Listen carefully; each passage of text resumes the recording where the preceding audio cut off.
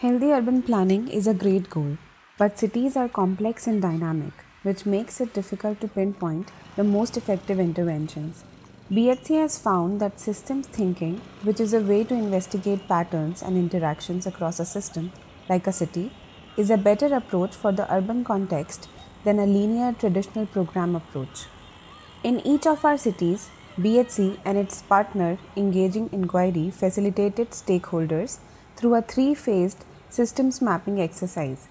The object was to create a common goal for all stakeholders and to develop a map to illustrate how all of this information is connected.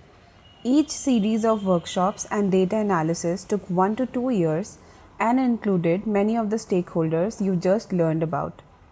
The diagram on the wall describes this process in more detail. The result of this process was a live systems map that BHC updated as the context changed and the project learned more through other activities and stakeholders. In this first room, you will learn more about the process used to create this map. In the next room, you can see and interact with an example of our systems map from Makassar.